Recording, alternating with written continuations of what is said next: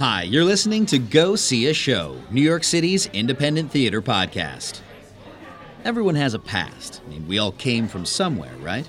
But what happens when an encounter with an important someone from your past all of a sudden shakes up your present decades later?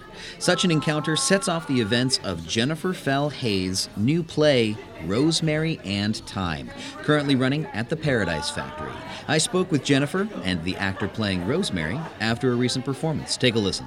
So I'd like to start with everyone's name on the mic. Please say your name and what you did on this here show. Okay, I'm Jennifer Fell Hayes, and I'm the playwright Of? Rosemary and Time. I love the title. I'm Kate Grimes, and I have the pleasure of playing Rosemary.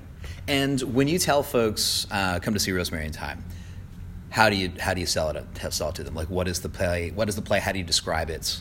Well, I know the first thing that I always say is that it's based on a true story, which is, I find that always compelling, a reason, and it's about two women. I try not to give too much away at the get-go, because that's sort of the fun of watching it unravel. I throw in words about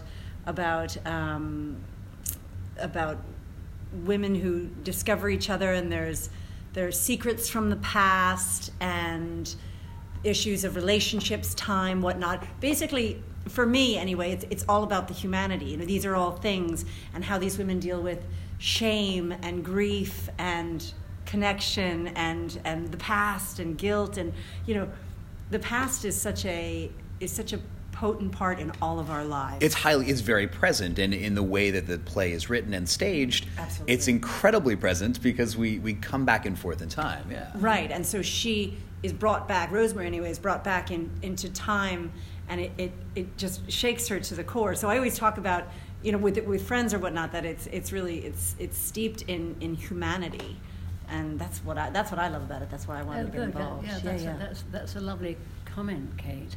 And I think that's what I intended to have in the play, because having met the two women on whom Kate's character is based and another character called Hilda, I really was very, very touched by what had happened to them, and promised them I would really try to do the best I could, and really try to do a truthful play, a play that might say something about the human condition and about love and loss and life, all those major themes that we try to wrestle with. Well, what's so fascinating, though, is that, and you say this in your program note, that it's a true event that started it, but or is this in the program note, or did you tell me, you said this before the show? I said something at the beginning. It's not actually their story. Like, you started from their story, and then you let your playwright imagination roll. Yes. Talk to me a little bit about that. Like, what I just find, I always love this component of what we do in the theater, that we tell lies to tell the truth, or we use fiction. I shouldn't say we tell lies. We use fiction to tell the truth, and I think that's what you're getting at here, right? Well, yes, and as I explained to the two ladies when I met them in England, they were very excited when I said, might I try to write a play about their lives? But what I had to explain is, it's not like a documentary. It's not like everything that happened bit by bit.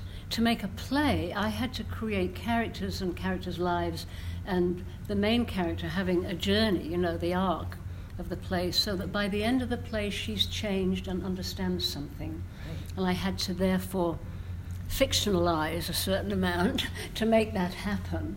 Or accentuate and exaggerate certain elements. And create new elements that were not there at all. Right. I mean, the guilt element is not anywhere in the real story. That was my made-up part in terms of figuring out. And also to figure out, where did the play start? Because having That's true. You've got a whole life. The revelatory scene in the nurse's surgery with the nurse and the cleaning lady. I thought that was the first scene to begin with. But then I thought, well, what happens after that then? And then I thought it was the end scene. And I thought, but what leads up to that? And that's not quite as interesting as what happens after that. Because, Because once you have this information, what do you then do with it? And how do these women react to each other once they have found out what they found out? Because that's the interesting part. Absolutely, it is, and that's like the humanity. That's the behavior, and that's the crack in, like Rosemary had been living this really lovely life with a lovely husband and absolutely normal daughter, you know, living her life and doing well at her job and this, that, and the other.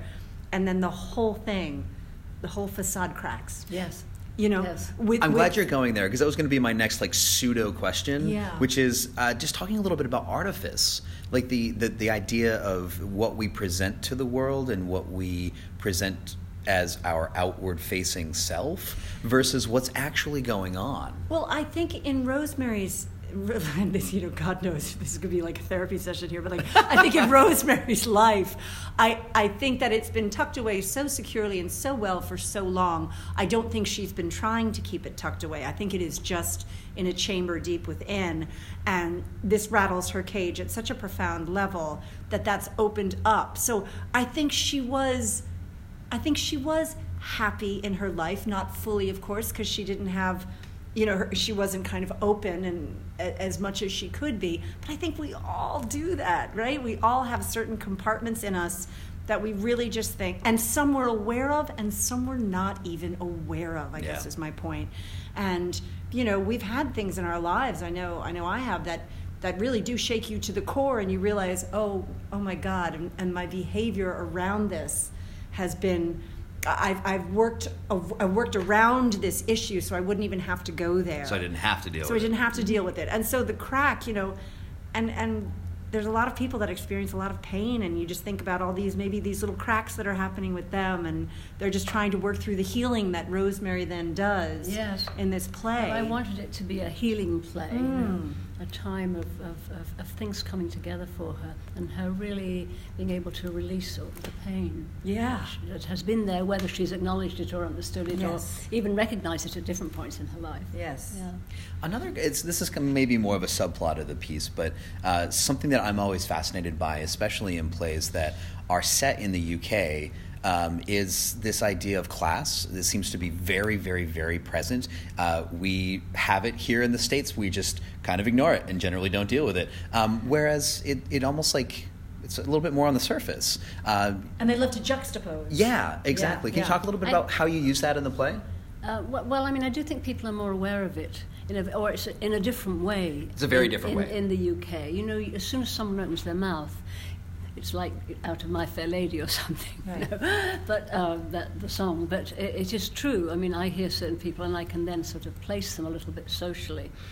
Not that I care about that, but it just is something that you know, and you figure, oh yeah, they're there, you know, and I just think there is this awareness that is not the same here, and here it's more of a thing to do with money rather than a sort of life status. I mean, you can have people in England who might be very poor, but they're from very good. To the manor born. They're from very good families, and they might be aristocratic even, and very shabby and down at heel, but they're still regarded as up in the social echelon there.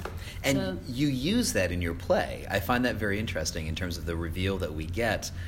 You've got two characters who are on something of a social divide. yes, and in real life there isn't such a disparity between them, but I thought it was more interesting to explore that, because you get more drama that way, and then how does it affect the families, you know, and then you do it so interestingly with Mary Kate, who's now been given all these opportunities. You know, Les runs his own business, and they, you know, and I have a job, and we're doing very nicely, and so we're able to educate her at the fancy schools, and all of a sudden she kind of is turning her nose up at this concept of is the cleaner. Yes. Oh yeah. Sorry.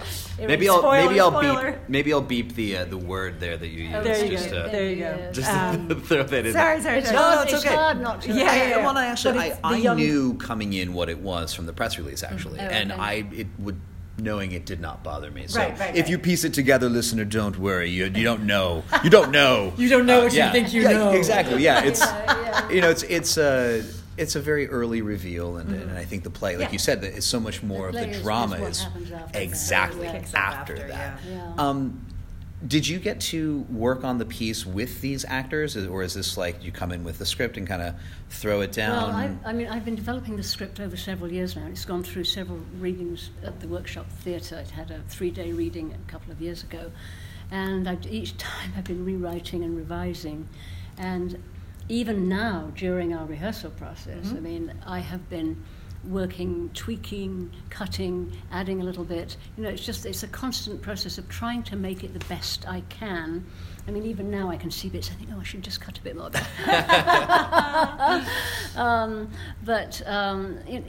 I think it is that constant process. You always trying to do your best with it. And this is maybe one of those silly questions that you would get in a talk back at the end of every terrible community theater production ever. But accents, so big in this show and so important to the place, and not your standard accent. How much work did you do with the cast? Because this is your home accent, right? Yes, I did very little work. They did all their own work very brilliantly. I offered to do some help, but Fortunately, mine is sort of standard because I was kind of educated at the nice school, so I got away with murder on that one. But the Yorkshire one, I mean, I can speak for some of one of my colleagues. It's a tough one, and he's great at accents. He's great at them, and it's just a very specific one that we don't hear a lot. Exactly. Do you know what I mean? So even if you're good at accents, you have an ear for it. So he's picked it up really well, and really quickly. And the girls, I must say, in the script, it's quite phonetic. So for the little girls, they were able to kind of follow along, and they've done great. And they were killing it. That was really fun. They're killing it. And then Zoe's English, but she's not Yorkshire, but she has can a do phenomenal everything. ear to She do can that do any accent. accent. She does it spot on. She's incredible. Yes. Yeah, I just find it interesting when it's such a specific accent. It's not like we're doing Agatha Christie and we can all just throw in a little bit of our English accent, and it's there. It's not just that. Like, and Virginia did an excellent job too. My friend Duncan, who told me the original story, who was here, he complimented her on her accent. He's from Yorkshire. That's high praise. And he was very impressed with that. So. And it's fun to have all the little colloquialisms in there, and to be able to run with all the phrases. And there were a few turns of phrase in there. Specific phrases and things that I was like, that's got to be a local Some thing. of my father's Yorkshire jokes. My brother was here tonight, It's and great. I was kind of nudging him. When it makes rabbits spit in bulldogs' faces, or something my father would say. And the two jokes were my father's, in that scene. Lovely. So there's just a little bit of him in there, which is nice. That's really fun that you get to include that. Absolutely, isn't it? I love that. I just wanted to say, Please. too, in terms of the development of the play, that Kathy, the director, who couldn't be here, Kathy McGowan, she and I work really well together, and she's brilliant at making suggestions and saying, Jen, this bit's going too long, or, and so I would want to throw her into that answer there, make sure she gets credit for that and for the brilliant job she does with the production. As a director, I appreciate that you are giving your director props. So the show... she's had great vision about the whole thing. Excellent. Because they're interesting bits, the flashbacks. There's both ghost scenes as well as flashbacks, and handled differently, and time frames and all this, So there's a lot going on. There's a lot going on. With lighting from the brilliant Kia Rogers to help guide you. She's awesome. I like to shout her out whenever I can. The show is Rosemary and Thyme. We're at the Paradise Factory on East 4th Street. Y'all run through when? February 17. And tickets and more information can be found at RosemaryandThymeThePlay.com. And that's not the Simon and Garfunkel way, people. It's time, like T-I-M-E. Yeah. And we are sold out for tomorrow, Saturday, and Sunday. But we have tickets Wednesday, Thursday, Friday, and Saturday. and Saturday, but not many left for Saturday. Okay. Excellent. So this will be up by Monday or Tuesday. So good thing it won't be up before it. Nobody can get tickets. So thank you both very much for doing this, and lovely work. Thank you very much. Thanks indeed. a million. Thank you, Jennifer and Kate, for hanging out after the show to chat. You can catch Rosemary and Thyme at the Paradise Factory Theater's main stage, 64 East 4th Street in Manhattan, through February 17th, 2018. Head to RosemaryandThymeThePlay.com, and that's time as in minutes, hours, and years, not the spice, for a link to tickets and more information. Thanks to you for listening into the podcast. If you dig it, please like it on Facebook, facebook.com/GoSeeAShow. Follow @GoSeeAShow on Twitter, and rate and/or comment on the show's Apple Podcasts page. Until next time, go see a show. Thanks for doing this. Thank you. Awesome. Thanks so much.